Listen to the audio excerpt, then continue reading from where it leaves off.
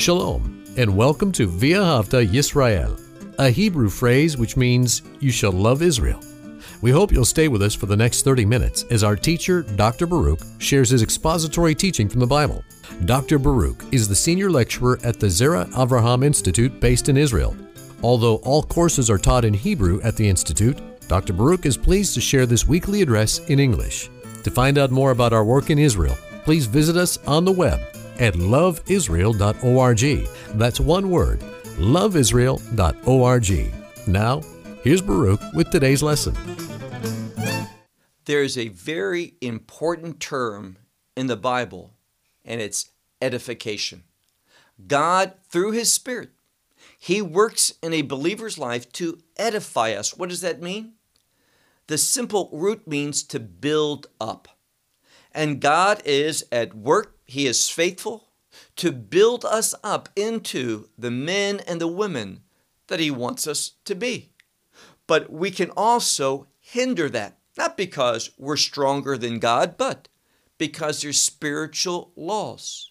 When we are rebellious, when we do not commit ourselves to the things of Scripture, when we are lured away into the things of the world, we are going to hinder, and Paul says, quench the Spirit's activity in our life. That edification comes by means of the Spirit of God. So ask yourself a question. Are you experiencing God's edification in your life? Are you growing and maturing? Are you becoming more and more whom God wants you to be? Or are you experiencing not the edification of the Spirit, but the influence of the world? And the influence of the world, it will tear you down. It hinders the activity of the Spirit of God in our life. And we're going to see that there are individuals who, although they are called for a spiritual purpose, although they have a task, a role given to them, and they acknowledge that, but they are not faithful. They are not committed to it. So ask yourself, am I faithful? Am I committed to the things of God?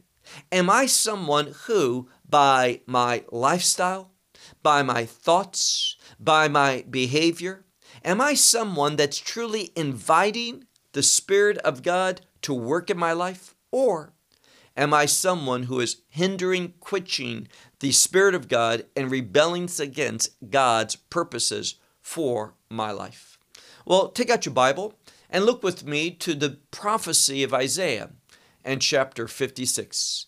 Isaiah chapter 56. Now, we began and completed most of this chapter in our first part. There's only 3 verses that remain, and I left these 3 verses because they spoke so differently compared to what we learned for the majority of this chapter. God is inviting, He's inviting humanity in order that they might participate in a covenantal experience with Him. Now, we saw that this 56th chapter, it speaks initially about the kingdom, a kingdom of righteousness. It emphasizes salvation and what salvation is supposed to produce in our life now in this world. But here's the problem. What we see in the last part of the chapter are those who are dull, who are insensitive to the things of God. They're not committed to the kingdom. They're not passionate about what God has given them to do.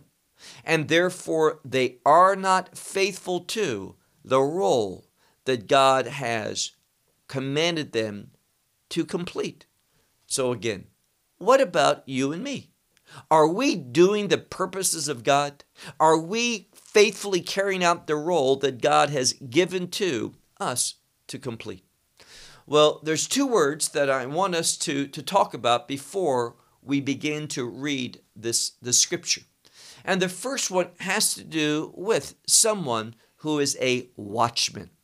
Now, these are individuals that are set aside, we could say sanctified, for them to watch in the night, but not in perhaps the way that you might think. These are not secular security officials that go to a certain post and look out throughout the night to make sure that the enemy does not attack the city, that there's nothing threatening to the city going on. We're not talking about that from this passage of Isaiah. We're talking about someone who is called to be much more spiritual. And these watchmen, notice it says his watchmen, these are individuals that at night, instead of sleeping, they dedicate themselves for a period of time, a few hours perhaps, in order to pray. Remember, Messiah said to the disciples, pray and watch. Well, that's what these are doing. They're praying and they're watching for God's revelation, God to speak to them, God to direct them, God to give them revelation. Now, that's what they were called to do, but we're going to see they weren't very committed to that task. And what they received, they were supposed to share with the leaders, which brings me to another term, and that is the term shepherds. So we have watchmen and shepherds. These were the ones closely related, these watchmen, to prophets who were supposed to receive God's instruction, God's revelation, and give it to the leaders so that they might carry it out, that they might know and respond to this revelation in a God-honoring and a righteous manner. So let's begin. Look with me to Isaiah 56 and verse 10. Here it says, his watchmen, and then we have the word blind. So his, we could translate it, blind watchmen, and then it has all of them. Now this shouldn't surprise us because in the scripture we see frequently that there may be many prophets, but the vast majority of them are not his prophets. They are not those who truly prophesy. In other words, there's a tendency for there to be a great number more of false prophets. And we know Messiah taught this. As we approach the last days, and especially within the last days, there's going to be an increase of false prophets. And there will be in the last day an emphasis on being a prophet, a very dangerous activity. Proclaiming yourself to be what you're not. You will never know God's activity in one's life in a positive and edifying way if we're not submitting to his call upon us. So look at what the scripture says, verse 10. His blind watchmen, or his watchmen, are blind, all of them. And then he says, they do not know. What don't they know? Anything in regard to God's revelation. They are not interested in hearing from God, and therefore they are not hearing from God. And that's why he says, keep reading, he says, all of them, these who do not know, all of them, they are deaf or mute dogs, meaning they don't hear from God and they don't communicate. They're not able to communicate anything if they were to hear it. They are not truly his watchmen. They profess that they are, but they're not. They are silent and they do not communicate any revelation at all. Why? He says, they do not know, or they're not able to, is what it literally says. They do not know, and then it says they are not able to what? Well, he's called them dogs. This is not a dog in our thoughts, our conception of a dog as a pet, but these are wild dogs, dogs that are unattended, that they go through a city and they're a threat to individuals. They go around in groups, in packs, and they take what they want for their own survival, for their own pleasure, their own satisfaction. And this is what God is calling these so-called watchmen that are supposed to be sensitive to his revelation. He says they are not able to bark. What do? Well, they're not able to bark because, and this would be to sound the alarm to communicate revelation, because what are they? Sleepers, lying down, lovers of sleep or rest. So instead of loving revelation from God, instead of being serious about this call in the night watch to go and pray and seek God and desire revelation from Him in order to share that with the leaders, they don't do that. They are not truly watchmen, but they are sleepers who love to sleep. And literally that last part says they love to fall asleep. They're happy when that happens. They're not interested in God's revelation. Now look at our next verse, verse 11. And the dogs, these individuals, he calls them again dogs, they are azei nefesh. Now, what does that mean, azei nefesh? Azei comes from a word for strength or powerful, and nefesh is the soul. And most scholars see them as strong-willed, strong-headed individuals. In other words, they want what they want, and they are going to act in order to secure it. So they're strong-willed, but not at all submissive nor humble in regard to the things of God. And again he says, Lo yat'u tzaf'ah, meaning they do not know how to be satisfied. Meaning that they have a desire that cannot be met. They want more and more and more of what? The things of the world. Remember what John the Baptist says. He says, I must become less and he must become more. This is this humility. This is this submissiveness. But they're the opposite of someone like John the Baptist. They don't know satisfaction. They want more and more contentment. One of the activities that the Holy Spirit works in our life to edify us so we know contentment. What does Paul say? I know the secret of being content in all circumstances. Not these, they are the exact opposite of that. They do not know satisfaction. And then look at the middle of verse 11. And they, and now we're talking about shepherds. Now, these were supposed to be leaders. And we see here that the shepherds of Israel, that's what we're talking about. They do not know how to understand. Meaning this.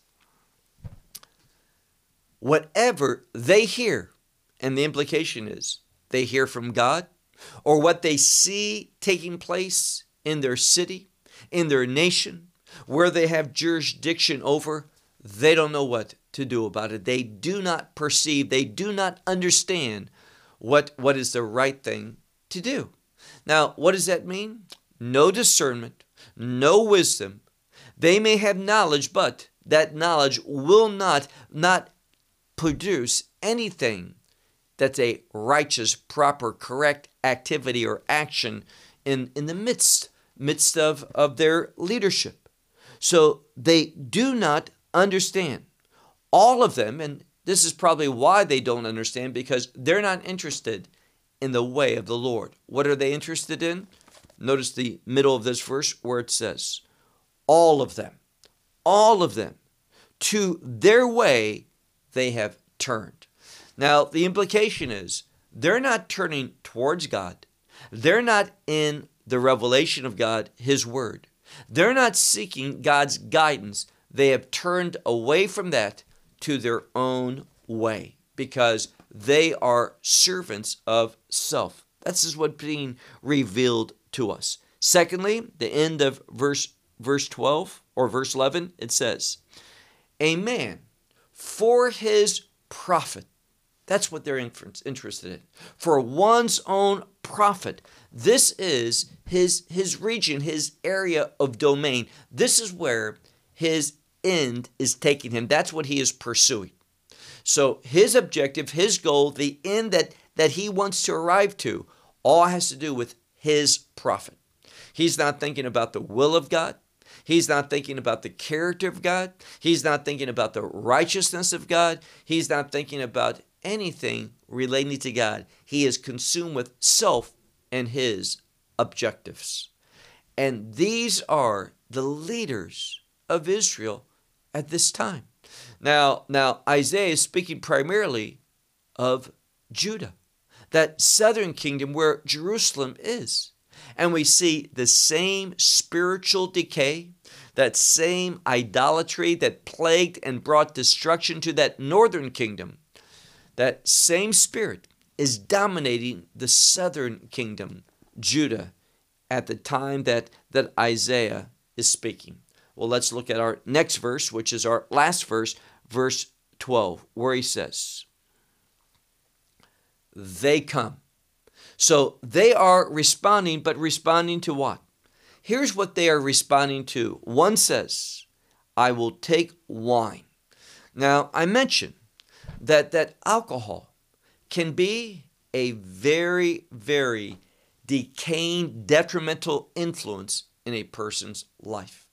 And what we find is that these individuals aren't interested in leading the people.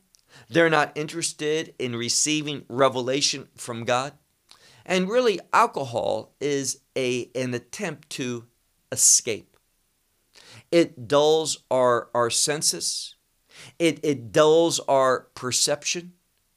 And it opens us up to be influenced not by the Spirit of God, but by unclean spirits, by demonic influence. And what happens? Well, this is what Isaiah is telling. Because this passage deals with, it's responding to Isaiah's mention of ungodly leadership. He is responding to the spiritual state of the nation.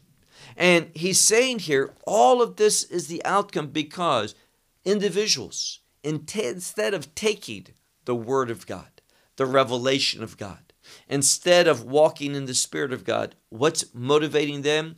What does it say? They come. This is a word of commitment. They come. They respond to what? One says, I will take wine and we will. And this is a word for overindulging. It's a word that can be related when it's applied to food for gluttony. And here it's simply an idiom with the next word meaning I want wine. I'm going to take wine and what? He says, and we will, the implication is get drunk. So it's not by chance that's their objective. They want to drink and be under the influence of alcohol, not under the influence of the Spirit of God. And what is going to take place? What's going to be the outcome of this? Very simple. Instead of seeing God at work for edifying, God, it's a spiritual law. God is either going to be edifying that individual or because of the rebelliousness of that person, because of his direction of his life, because of his unwillingness to submit to God's purposes, instead of experiencing edification, what's going to happen? They are going to experience the exact opposite, and they are going to begin to suffer loss.